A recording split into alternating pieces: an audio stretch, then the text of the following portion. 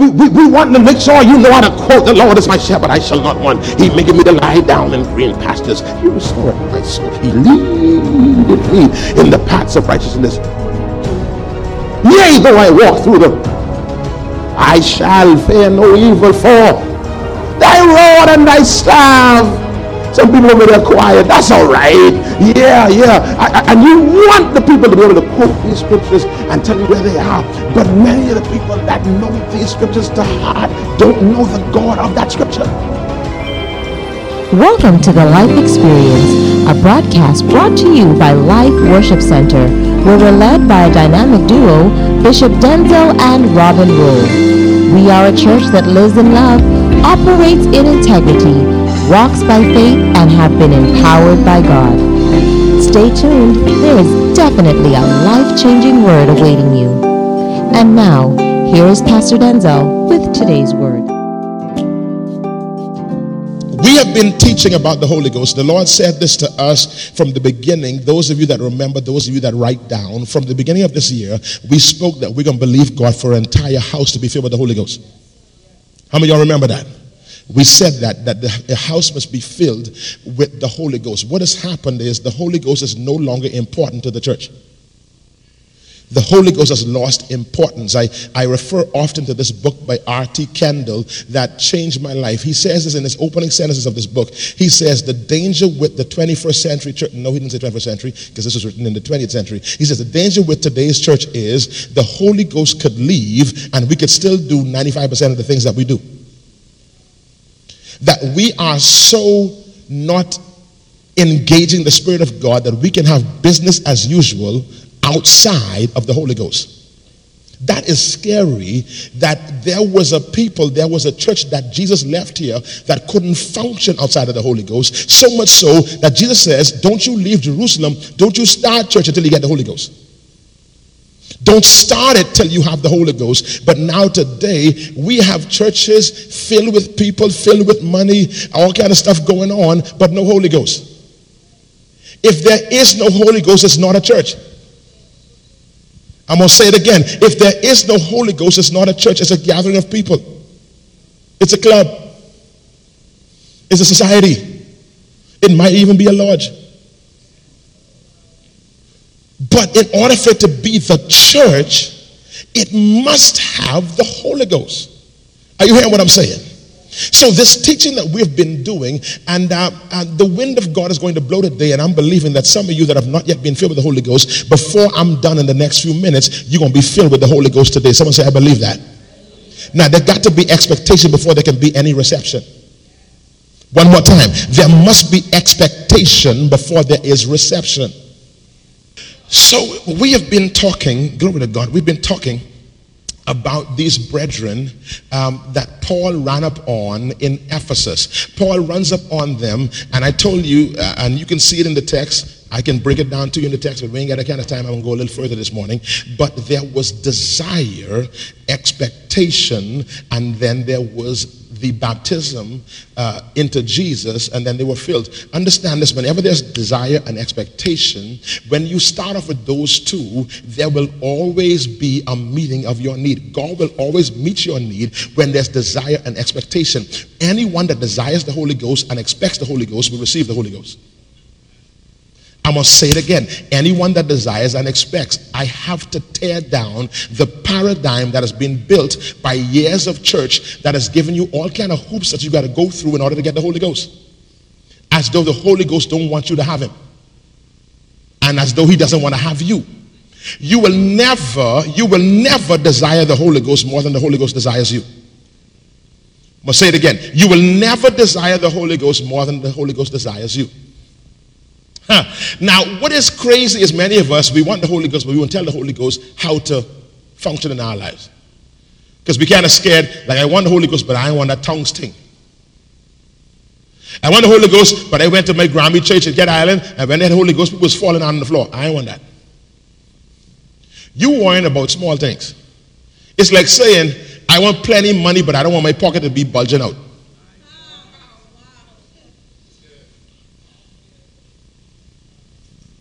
What I promise you, somebody right now, you walking, you ain't got no car, you ain't got nothing, and they have a briefcase full of money and say, listen, I ain't got no bag to put it in.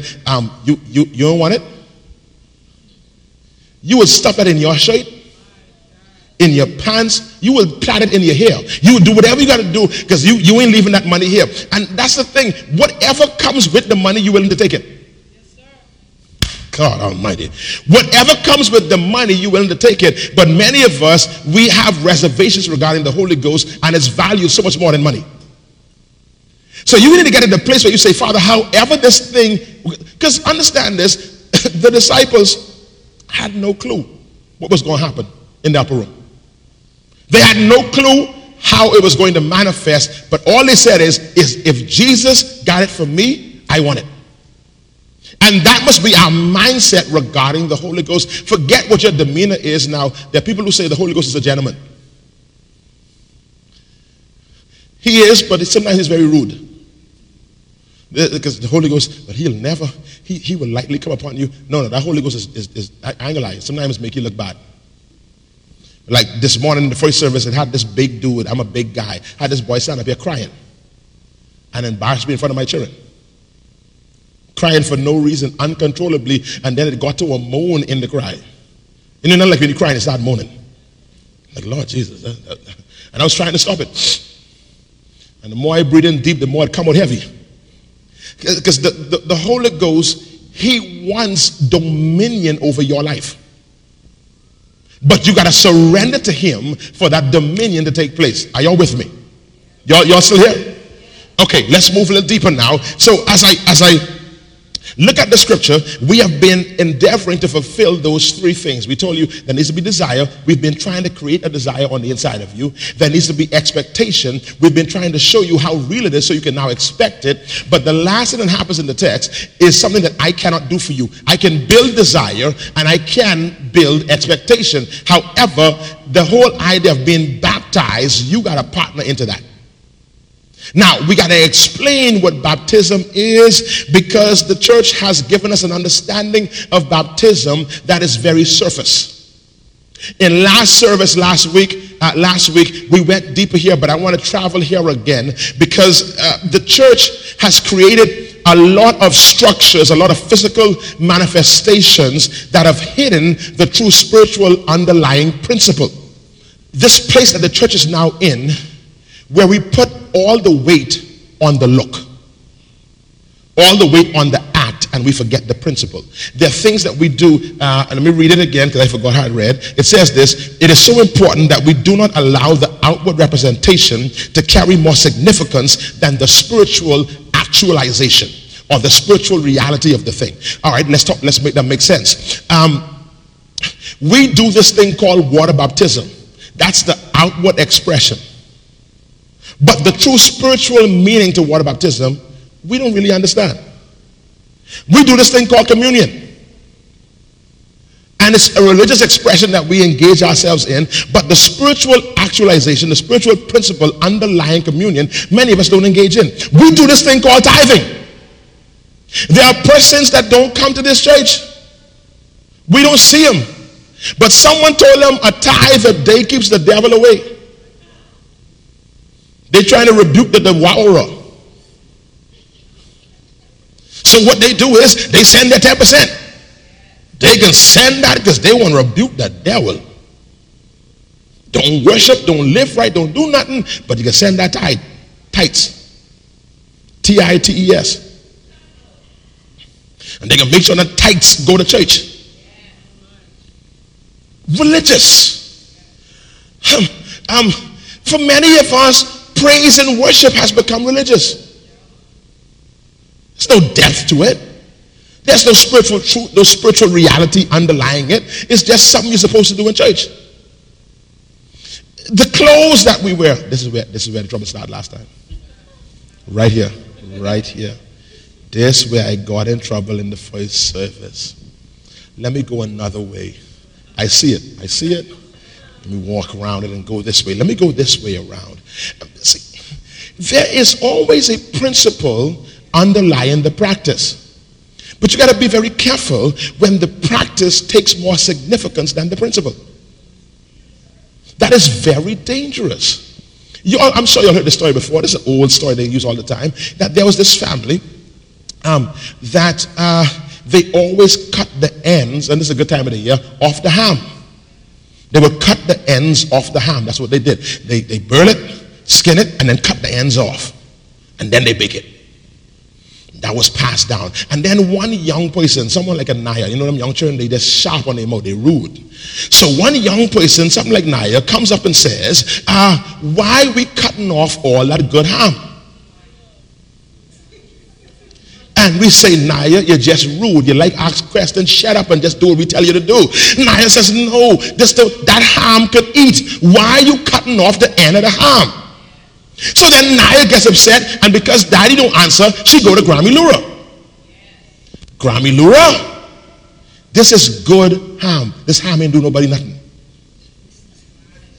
This good eating ham. Why? Y'all has cut the ends of the ham off. That's the practice. Grammy Lura say that's what you're supposed to do, child.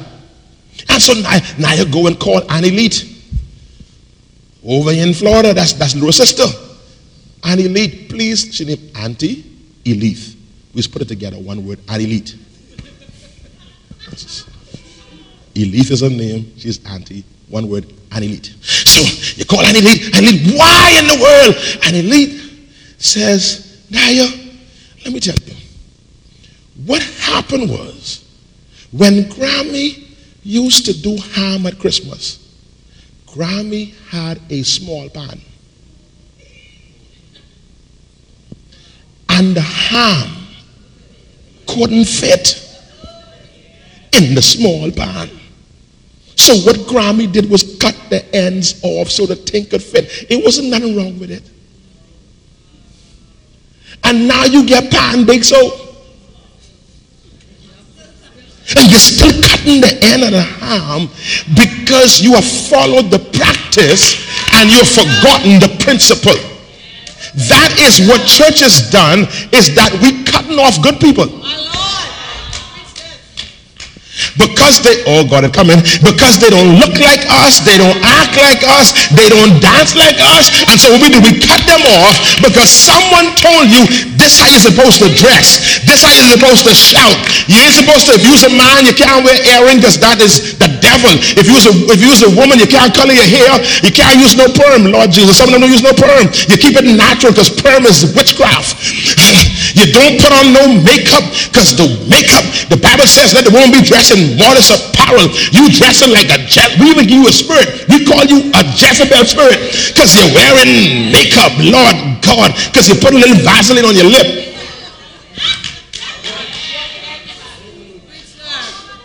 So now you got a spirit, you got a demon because you're fixing your hair and straightening it out. And Lord God,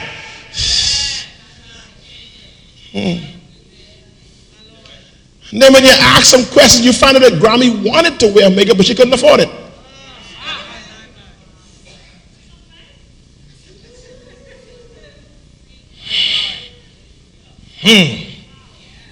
They quote scriptures on you. Man should not wear that pertaineth to a woman. Neither should a woman wear that pertaineth to a man. And my question to you is, have you ever been cold before?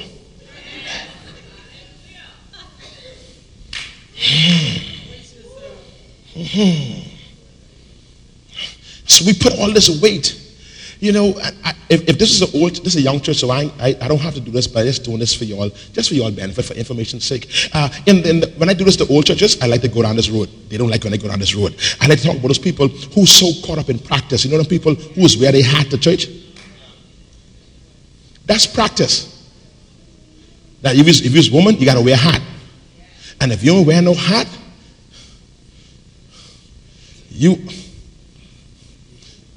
you allowing that seductive Jezebel spirit. I know people who don't dark the doors of the church. You hear that? Dark the doors of the church without a hat on, because when you're saved, the Bible says a woman shouldn't prophesy with her head uncovered. Yeah, Lord Jesus. We used to go to churches, and if the choir going to sing some churches, on the way up, they had hats on reserve. And as you walking up, man, you all know, man, this, Lord, y'all know that, man, I know but this, our church choir going to sing, and the young girls ain't got no hat. As they walk up, all the people stand up there with a little handkerchief put on your head. We got the name Doily. You put that silly thing on your head. That is practice, that ain't principle. The principle is, that's only an outward expression. The true principle is, if you're married, honor your husband. Because the principle is that your hat on your head showed that you were in submission to someone. So you're raunchy, oh God, I came it wrong. You're loud, did I say raunchy? That's what I meant to say. You're raunchy, you're loud, you ain't subjected to your husband, you don't listen to nobody's instruction, but you got a hat on, your hat condemns you.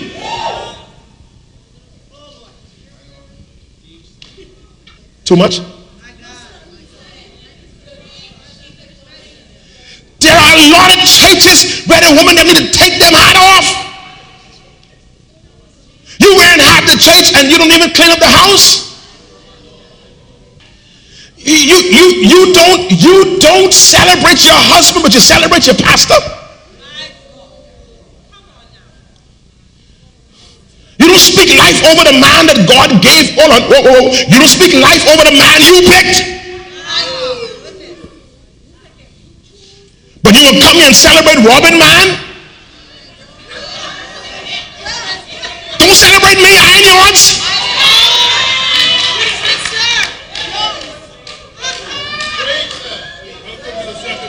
You come here to tell me how amazing I am. No, you gotta do it. Who would know how amazing he is? You pick him.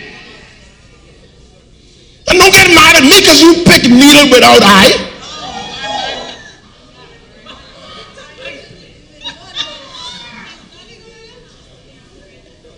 And technically, in case you didn't know, you call it a pin.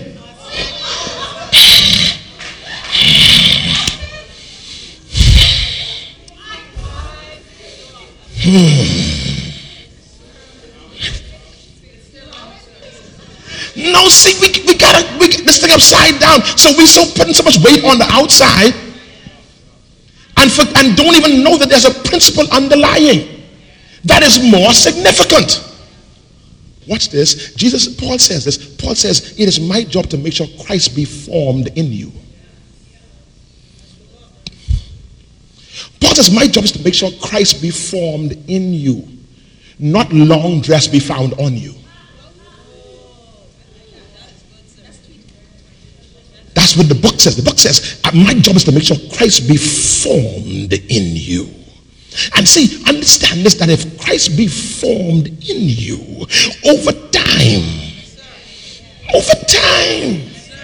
see, the problem is when you rush people to do this and do the other, then you leave the principle and you cause them to get caught up in the practice. So what it is now, they look right but living like hell. Because as I look through the church with all those long dress wearing mothers of Zion, and I look at all of their children, I realized there was some long dress going high up in there.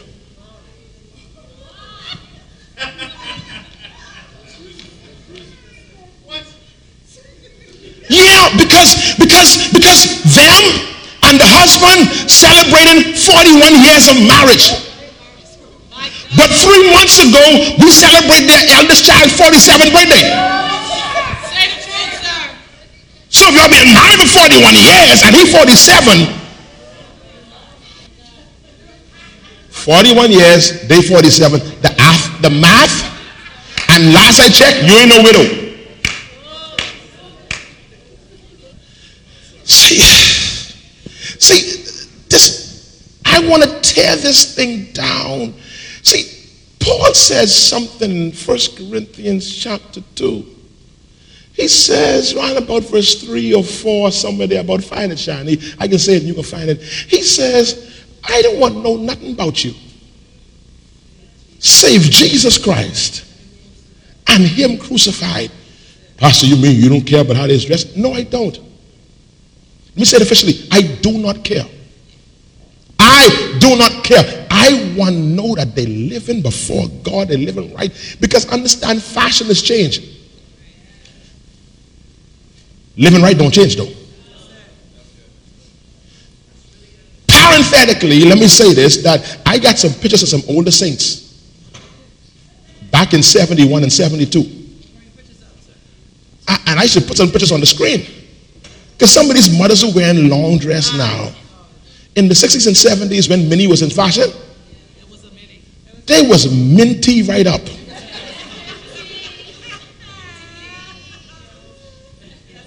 And now the fashion has changed, and now it come full circle. Watch this, man. These brethren in these tight pants. The brethren in tight pants. I got pictures. I got a picture of my daddy in one brown suit. I mean, and then when he hit the calf, just flare open. Come on, man. I mean, I think airtight here. But when you get down to the ribbon here.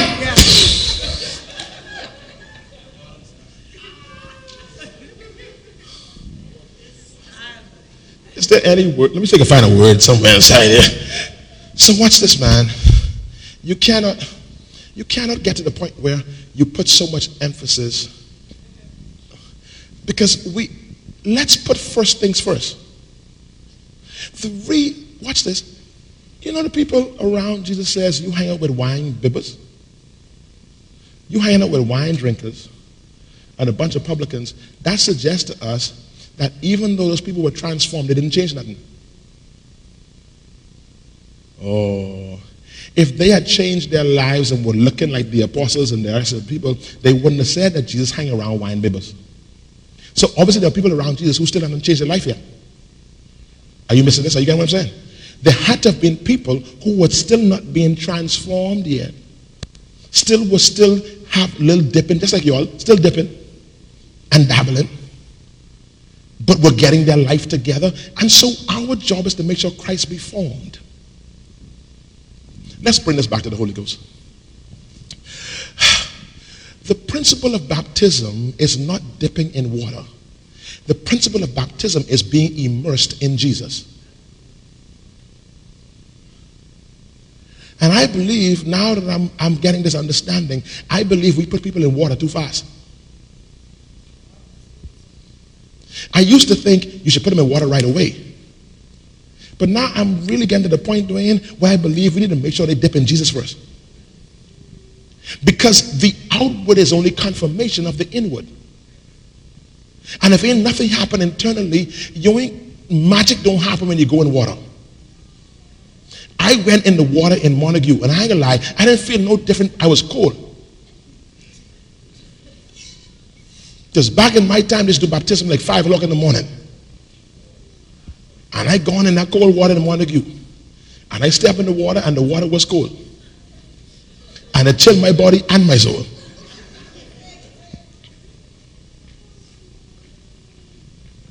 And I can tell you the truth. I did the baptism, but I ain't gonna lie, I didn't really feel nothing afterwards. Because all I knew was baptism is something you're supposed to do. I didn't understand the true definition of baptism. It means to be plunged into Jesus. And let me tell you this is what happened in this text in Acts 19 and whatever the verse is that says, and he baptized them in Jesus' name. This was not some outward ritual. It wasn't an outward ritual. What it was they were submerged, immersed in Jesus. How do you get immersed in Jesus? Three ways. Word, worship, prayer. Word, worship, prayer. Whenever you immerse in worship and word and prayer, you are now plunged into Jesus. And it is from that moment that you are now available. You're in a position to be filled. Are you hearing what I'm saying? Y'all still here? All right. So I'm going to run this. God, I wish I had time to really tie in Mary here. Because one of the idea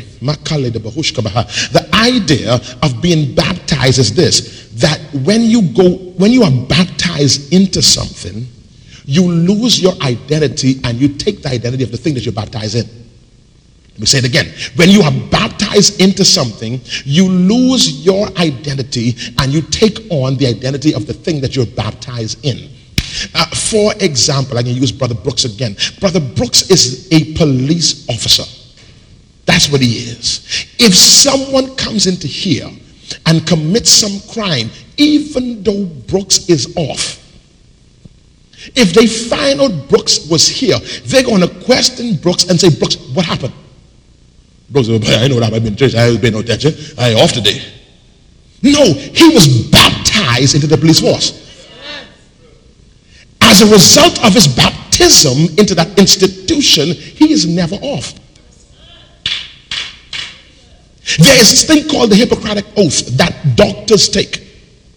Whether they are on or off, if there's a doctor in this room and someone begins to have a seizure, they have an obligation, whether they are off or not, because they were baptized into that profession, they have an obligation to respond. Thank you for tuning in to the Life Experience. You've been listening to a portion of a message from our pastor, Bishop Denzel Rolle of Life Worship Center. We invite you to join us at any of our weekly services held at the C.H. Reeves Auditorium, located Minnie Street just off of Robinson Road. For more information on our ministry, visit us at facebook.com/The Life Experience or Instagram #LWC Bahamas. You can also contact us at our office, 601-5125. We look forward to seeing and hearing from you.